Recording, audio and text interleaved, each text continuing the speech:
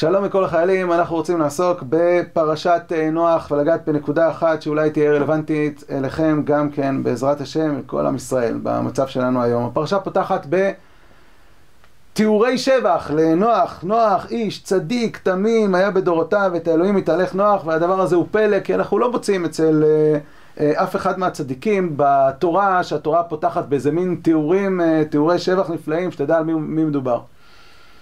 רש"י מתעכב על המילה אחת, בעצם חז"ל כבר מתעכבים והוא מביא אותם, על המילה בדורותיו, שהיא מילה ככה צורמת, מה זה אומר בדורותיו? אז רש"י אומר, יש מרבותינו שדורשים אותו לשבח, כל שכן שאם היה בדורו של צדיקים היה צדיק יותר, זו פרשנות מובנת, אפילו בדורותיו. אבל ויש דורשים אותו לגנאי, לפי דורו היה צדיק, אילו היה בדורו של אברהם לא היה נחשב לכלום. עכשיו הדבר הזה צריך ביור.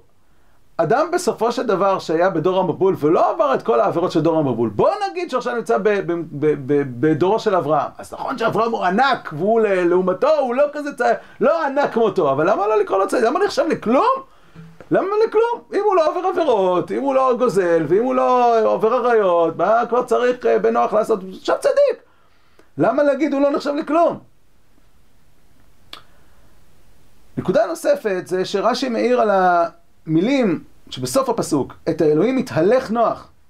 מה זה את האלוהים התהלך נוח? באברהם הוא אומר, התהלך לפניי, אשר התהלכתי לפניו. כלומר, אצל אברהם אבינו הוא הולך לפני השם. אצל נוח זה נראה כאילו השם מתהלך איתו, כדי שהוא לא ייפול. אומר רש"י, נוח היה צריך סעד לתומכו, אבל אברהם היה מתחזק ומתהלך בצדקו מאליו. כלומר, את האלוהים התהלך נוח, שמה, נוח היה צריך סעד לתומכו, אומר רש"י. צריך להבין מה חז"ל רצו לרמוז בשני הרמזים הללו. יש שני סוגים של מוסר.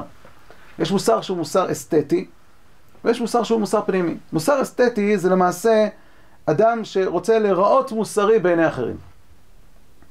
זה מה שמניע אותו לפעול ולעשות טוב. הוא רוצה להיראות, הוא רוצה שיגידו עליו שהוא צדיק, שהוא רחמן, שהוא טוב, שהוא וכו'. ויש אדם שיש לו מוסר פנימי. מוסר פנימי זה אומר שהוא בעל מידות טובות, הוא בעל מידות מוסריות, ומההנאה הפנימית הוא פועל.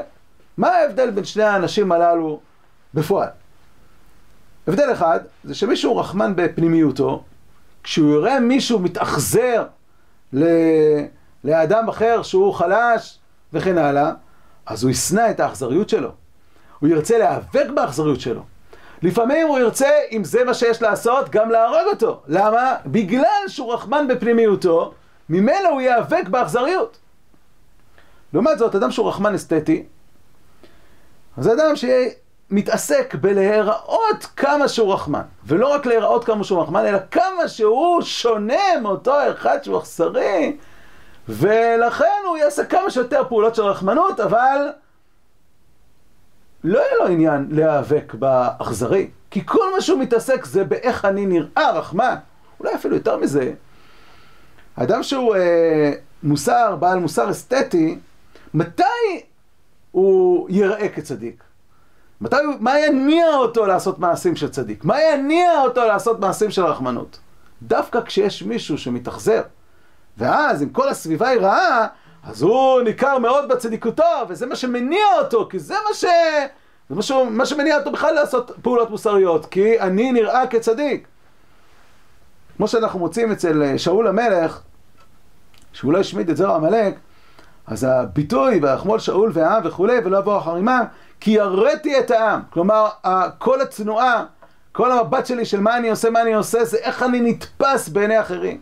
ואם אני נתפס בעיני העם כאכזרי, אני לא רוצה, אני רוצה להתאפס כרחמן. אבל דוד המלך לא מעניין אותו בכלל איך הוא ייראה, ואיך הוא לא ייראה, ואיך הוא יתאפס, איך שהוא לא יתאפס. יש לו מוסר פנימי של רחמים. אז אם יש עם שהוא אכזרי, הוא לא ישאיר את קלותם, הוא יחריט אותם לגמרי.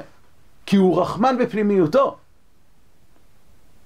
נוח, לפי הדעה השנייה במדרש שהביא רש"י, היה צדיק אסתטי. היה בעל מוסר אסתטי. לכן, דווקא זה שהיה בדור המבול, זה מה שגרם להיות צדיק. זה מה שהניע אותו להיות צדיק. כי אז הוא נראה צדיק, כולם קוראים לו, הוא הצדיק של הדור, הוא הצדיק של הדור. וזה דחף אותו, לשמור על צדיקותו. אבל אם הוא היה בדורו של אברהם שהיה גדור באריות, בדורו של אברהם שהיה בעל חסד, בוודאי בסביבתו של אברהם אבינו, אז הוא לא היה נחשב לכלום. למה? כי הוא לא היה צדיק, כי לא היה לו שום תנועה שתניע אותו לעשות פעולות של צדיק, כי גם כל הסביבה היא ככה. אז הוא לא היה נחשב לכלום. שימו לב לביטוי של המדרש, נחשב, כי זה מה שמעניין אותו. אם אני נחשב או לא נחשב.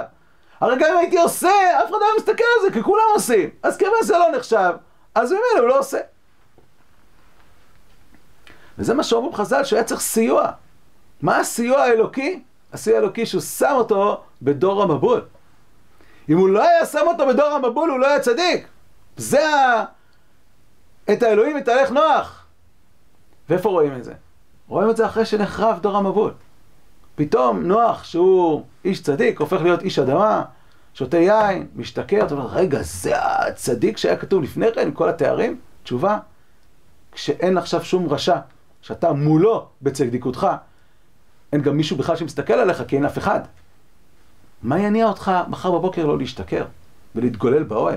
שום דבר. אז הכל מתפרק. לעומת זאת, אברהם אבינו לא עושה בכלל חשבון מה יסתכלו עליו, מה יגידו עליו. ויכול להיות שהוא יעזוב עכשיו את תרח, שהוא אבא שלו זקן, ויכול להיות שעכשיו הוא יודע שיגידו עליו, מה, איזה אכזריות, זה לא מעניין אותו. אם זה הדבר הטוב לעולם, הוא יעשה את זה גם כשכולם חושבים שזה מעשה אכזריות. אם הדבר הטוב בעולם זה שצריך עכשיו לזרוק את ישמעאל מביתו, הוא יגרש את ישמעאל, למרות שכל העולם יכול שיסתכל ויגיד, וואי, איזה אכזריות. יכול להיות שהוא אפילו ייקח את בנו ויעקוד אותו, כי זה הדבר הטוב, כי זה מה שבורא העולם אמר, זה הדבר הטוב, הוא בא מתוך תנועה לעשות את הטוב, תנועה פנימית, ולא מה יגידו, זה לא מה שמניע אותו בכלל. 10 דורות מאדם ועד נוח, שכל הדורות היו מכניסים, לא יודע כמה איך הפעמים לפניו, שכל הדורות היו מכניסים ובאים עד שהביא עליהם את מי המבול. מי הביא? דורשי רשומות אומרים נוח. כי כשהאדם לא עסוק טוב פנימי, אלא עסוק בלהיראות טוב, הוא לא יעסוק בלתקן את הדור. אולי אפילו יש לו עניין שהדור יישאר ככה, אבל בוודאי שהוא לא יעסוק בלתקן. לא מפריע לו אולי אפילו האכזריות. כל מה שהוא עסוק בזה בלהיראות טוב, בעולם אכזרי. אז בסוף העולם הזה יגיע לאבדון, הביא עליהם את מי המבול. לעומת זאת,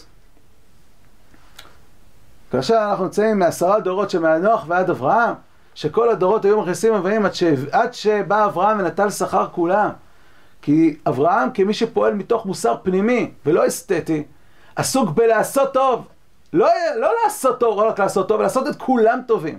הוא קורא בשם השם, הוא מפעיל את החסד העולמי, שכולם יהיו כמוהו.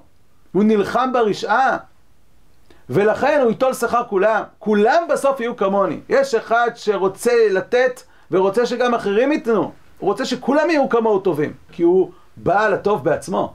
יש אדם רוצה שהוא ייתן, אבל לא ייתנו אחרים. כלומר, כל מה שמעניין אותו זה להיראות טוב, אבל הוא לא בעל הטוב. אנחנו יודעים שהמוסר הנוצרי הרבה פעמים היה מוסר אסתטי. כלומר, להיראות שאתה מוסרי.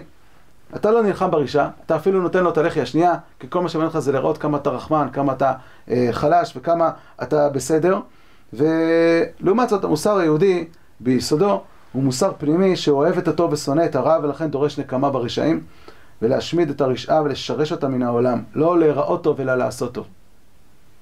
אנחנו נמצאים בתקופה שזה השיח, וזאת ההתמודדות שלנו, ואין ספק שאנחנו לפעמים חוששים, שגם ההנהגה שלנו נמצאת באיזשהו מקום שעסוקה לא מה לעשות טוב, או מה נכון וצודק לנו ולעולם, אלא בעיקר איך אנחנו נראים בעיני אחרים, להיראות טובים ולא לעשות טוב. אני חושב שכשאנחנו קוראים את הפרשה, אנחנו שמים לב לאיפה הדבר הזה יכול להוביל, ומדינה שתתאהב בלהיראות טובה, תתאהב בלהיראות כמה היא סובלת, ולהראות לכולם כמה היא סובלת, להראות כמה כל הזמן השכנים רעים, וכמה היא שוחרת שלום, וכמה היא משלמת טובה תחת רעה, במקום לעשות טוב. אבל אם אנחנו נחנך את עצמנו למוסר פנימי, ונדרוש מעצמנו מוסר פנימי, נוכל לנצח את הרשעה פה ובעולם, וגם להביא את העולם כולו אל אהבת האמת באמת, אהבת הטוב באמת, לא להיראות טובים, אלא להיות טובים. שבת שלום.